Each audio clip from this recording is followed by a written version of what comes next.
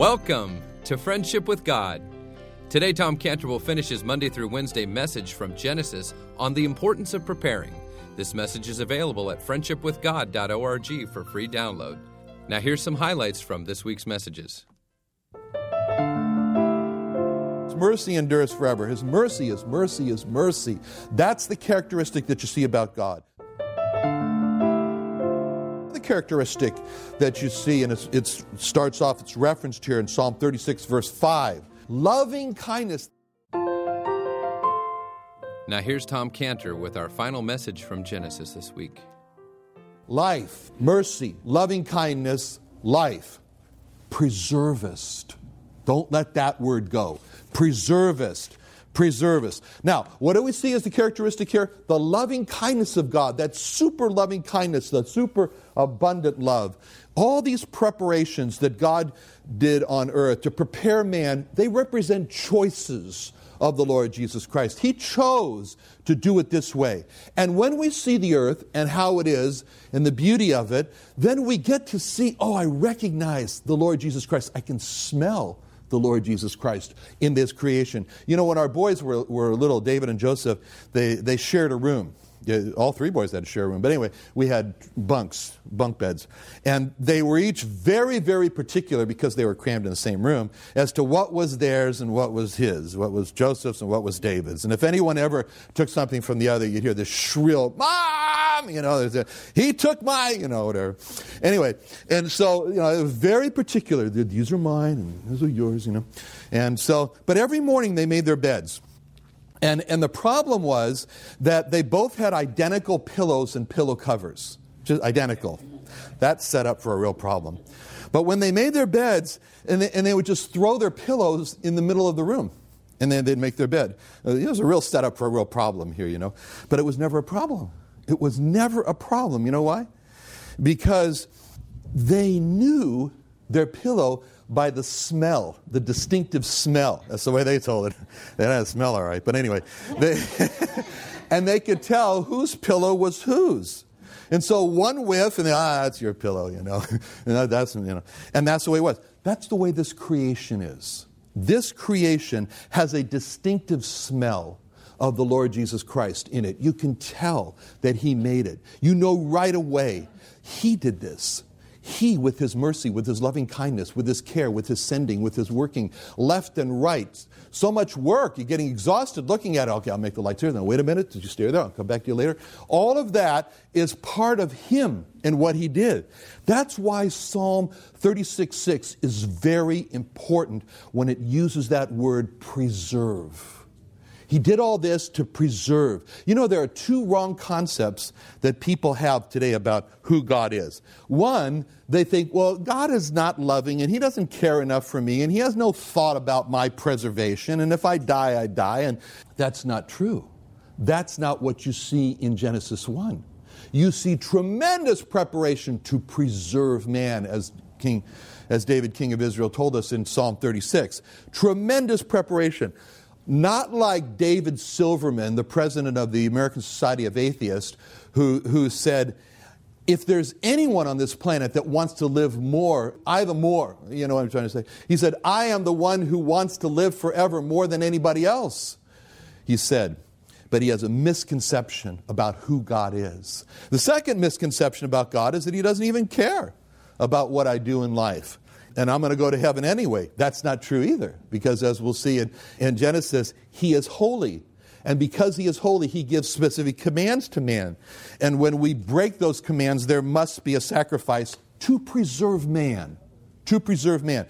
So this verse tells us that God's goal in Psalm 36 was to preserve man. You think He went to all that trouble of trying to preserve man in Genesis so that man can just perish at the end?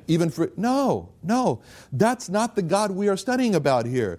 The God who prepared the earth for man also made a way to preserve man after he sinned. We've all sinned. Every one of us has sinned. We set our course on a road and a course to destruction, to perish. And the God who put His whole heart into creating in Genesis 1 is the same God who put not only his heart, his body into becoming a man so that he could die for man's sins, so that now man can have this choice. You accept this or you reject it, but God has prepared a way to preserve man, just as he did here in the creation. And then he rose again, as we're celebrating today, on the third day. There was a tremendous amount of work that went into God's preparation for the earth. It was an elaborate work. It was a complicated work, and it was a symphonic work. Many parts of it were working together. And that's the same way that he has done in our redemption. Because the key word here is, what is the word for the chapter? Prepare, right? Prepare. That's the word. Turn to John 14:2. My Father's house, there are many mansions. If it were not so, I would have told you, I go to what?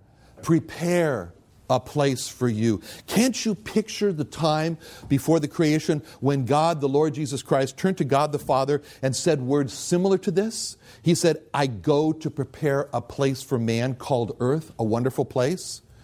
In that same way, the great preparer turned to his disciples and he said the same thing. I go to prepare a place for you in my Father's house. He could have said, just like I said, he could have said to his disciples, just like I said to my Father, I go to prepare a place called earth for man. Now I go to prepare a place for you. And how interesting. Can you imagine Adam when he first opened his eyes? What do you think it would have been like for Adam if he would have sat there and said, well, I see the plants and I see the trees, but they need water to survive, Lord. Have you thought about that?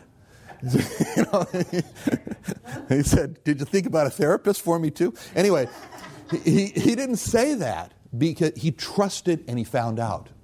He trusted and he found out. I see the light here, Lord, but did you set up some kind of, I need some sleep. Did you remember to make a dimmer switch on this light? It's kind of bright here. I can't sleep in this light. God said, I got you covered, Adam. I got you covered. Automatic dimmer switch. Slowly goes down, slowly comes up. I got it. Now, it would have been foolish for Adam to ask those questions because God worked so hard to prepare the earth. It would have been foolish for Adam to say, I appreciate what you did here, but boy, I wish I could do a little bit of creating here because you missed something, right?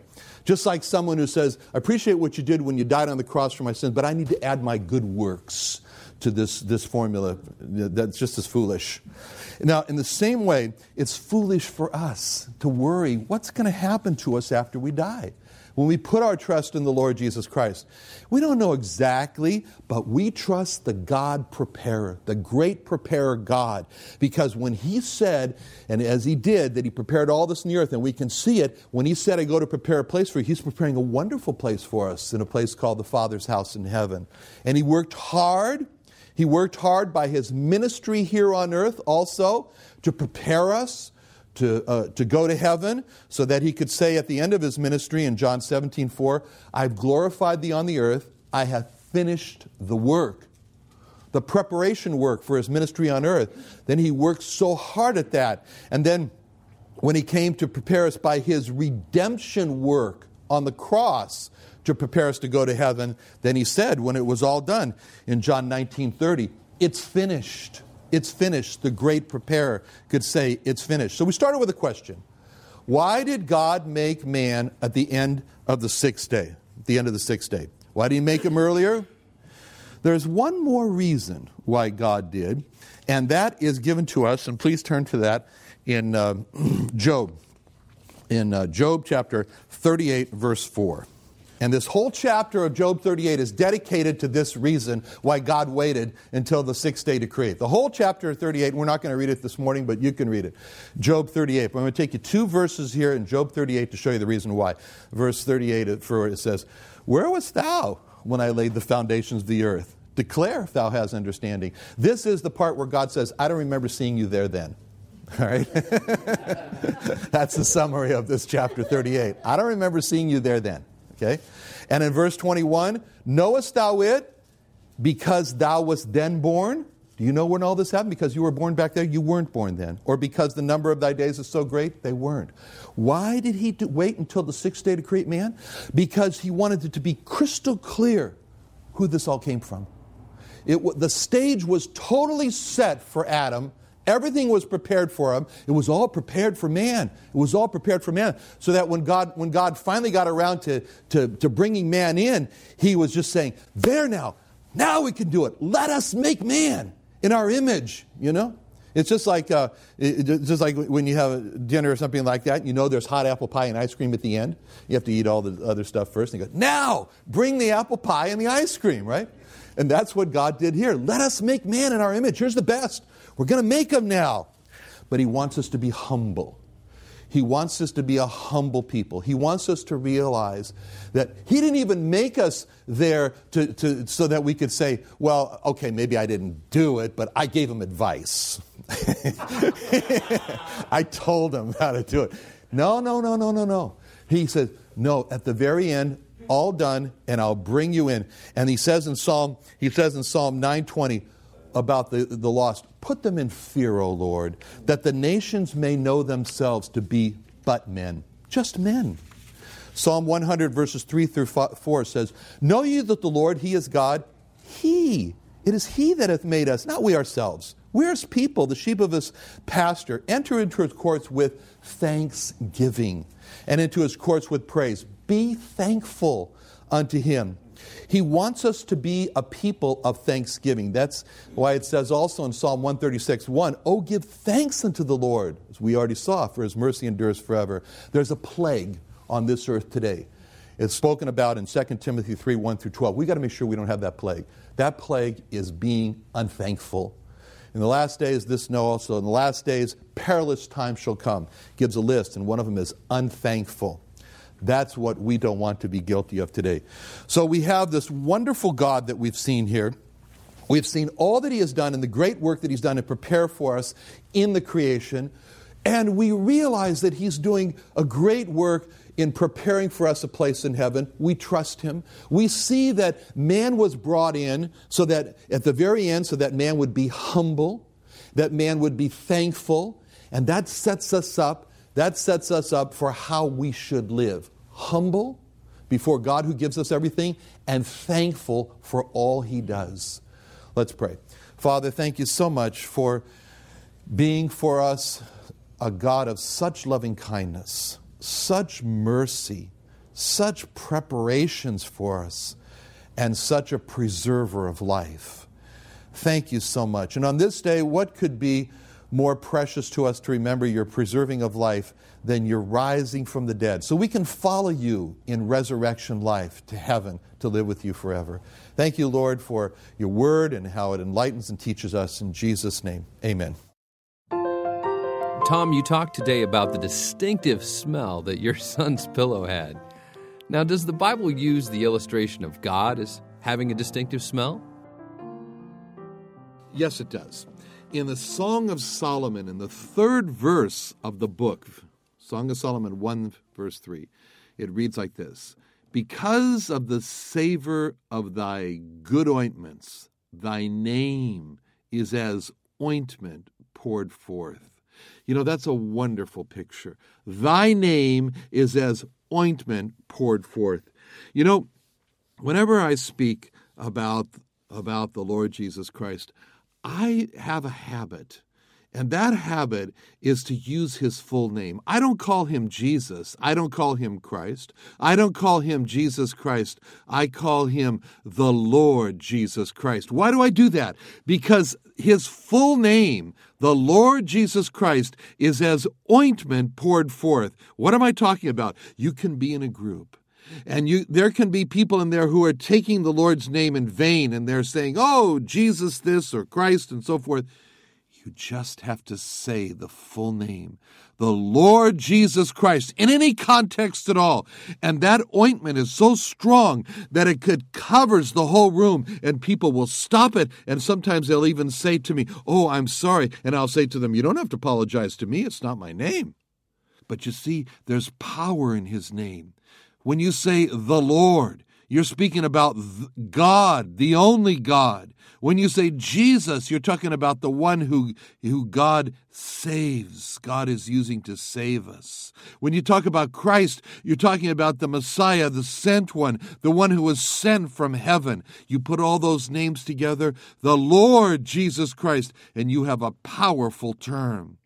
That's why I love to call him the Lord Jesus Christ. It's a proclamation and it's a spreading of a precious fragrance of which the Bible calls thy name is as ointment poured forth. I would recommend it to you to begin to speak of him with his full title, the Lord Jesus Christ. And you watch if within places where you are, if all of a sudden the atmosphere doesn't change. Why? Because when you say the Lord Jesus Christ, you have opened the bottle of the precious fragrance, and you've let the fragrance fill the whole room. Thy name is as ointment. And the Lord Jesus Christ forth. is a beautiful name. But you also mentioned today, too, kind of a name that's an antithesis to that, which is David Silverman, the president of the American Society of Atheists, who said that there is no one on the planet that wants to live forever more than him. Now, if God wants David Silverman to live forever, and David Silverman wants to live forever, what is the problem with David Silverman living forever with eternal life? Well, it was astounding to me when I saw David Silverman say that. When he said that, it broke my heart. Because I could hear David Silverman crying out from the depths of his heart, I want to live forever. And it was a real heartbreak. And I know God, I know the Lord Jesus Christ, and I know that God wants David Silverman to live forever. He said that. God has said that in 1 Timothy 2:4. Speaking of God, it says, who will have all men to be saved and to come to the knowledge of the truth. The most famous verse in the Bible, John 3:16, says, for God so loved the world, including David Silverman. God so loved the world that he gave his only begotten Son, that whosoever, including David Silverman, believeth in him should not perish but have everlasting life. So, it's just like you said, David Silverman wants to live forever. God wants David Silverman to live forever. What's the problem? What's the issue? The issue is Isaiah 59, 1-3, where God said, behold, the Lord's hand is not shortened that it cannot save. So what he's saying when it comes to the issue of David Silverman living forever, there's no problem with God's hand. He doesn't have a short hand that he can't save David Silverman.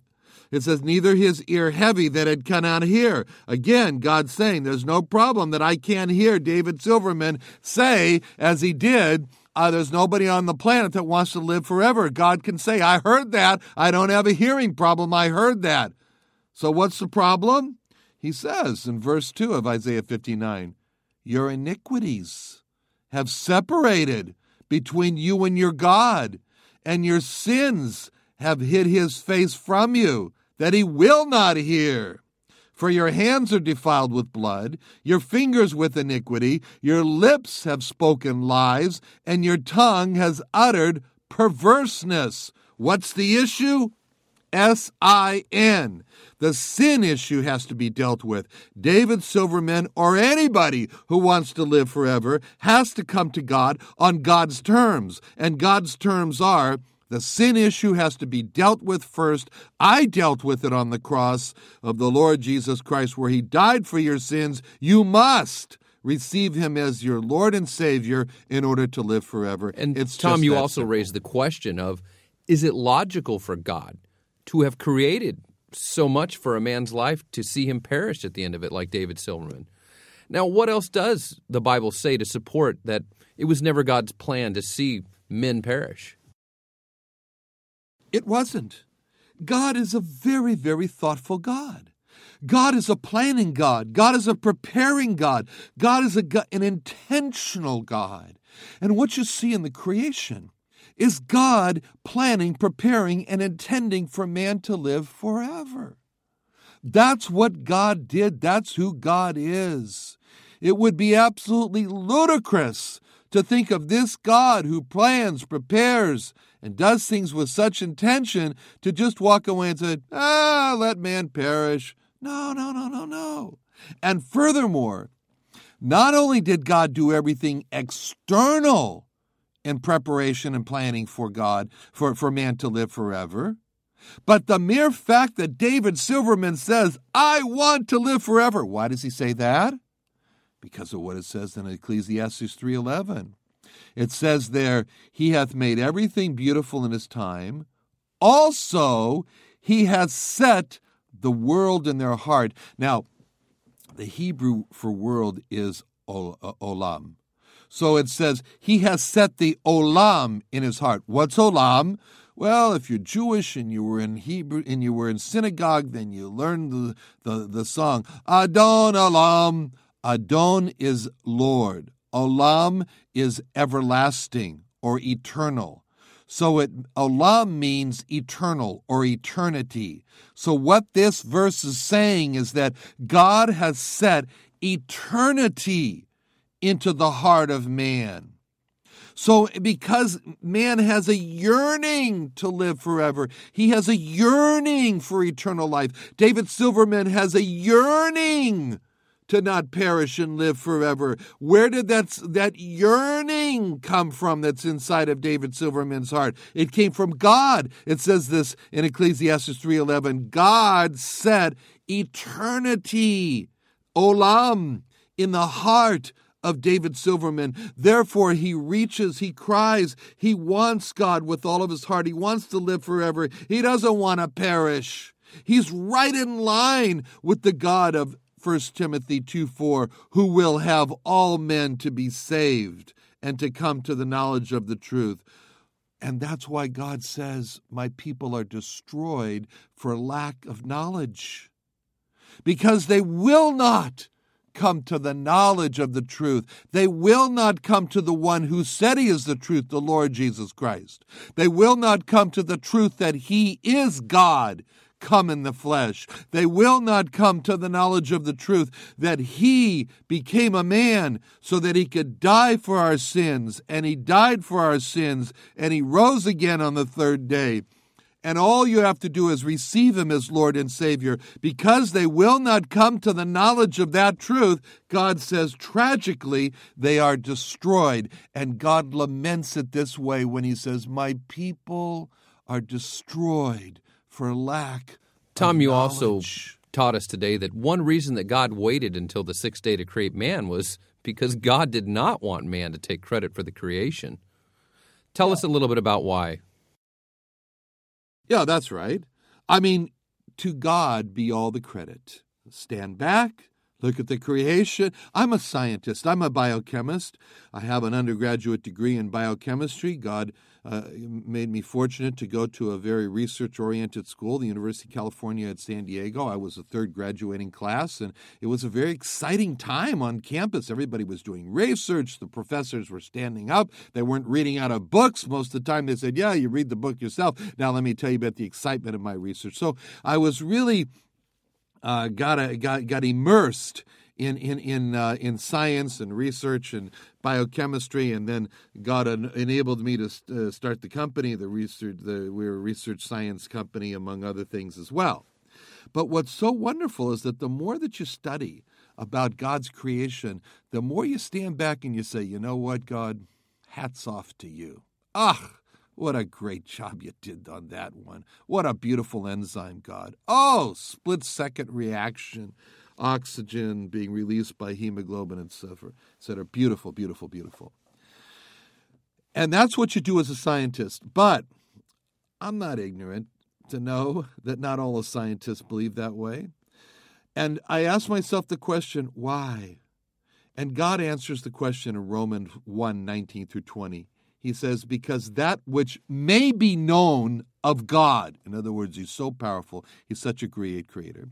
He says, because that which may be known of God is manifest in them, for God hath showed it unto them. For the invisible things of him from the creation of the world are clearly seen, being understood by the things that are made, even his eternal power and Godhead, so that they are without excuse. Whenever I meet an atheist, a colleague of mine, we have 50 peer-reviewed articles. So that means we have colleagues that are scientists, and they tell me, Tom, I'm an atheist. I believe in evolution. I don't say anything. I put my hand on their shoulder, and I said, I hope you recover, because these things are clearly seen. Thank you for joining us today. Join us again tomorrow as we start a new message called God Made. Now, do you have a Jewish friend or know of a Jewish person that needs to be reached with the gospel?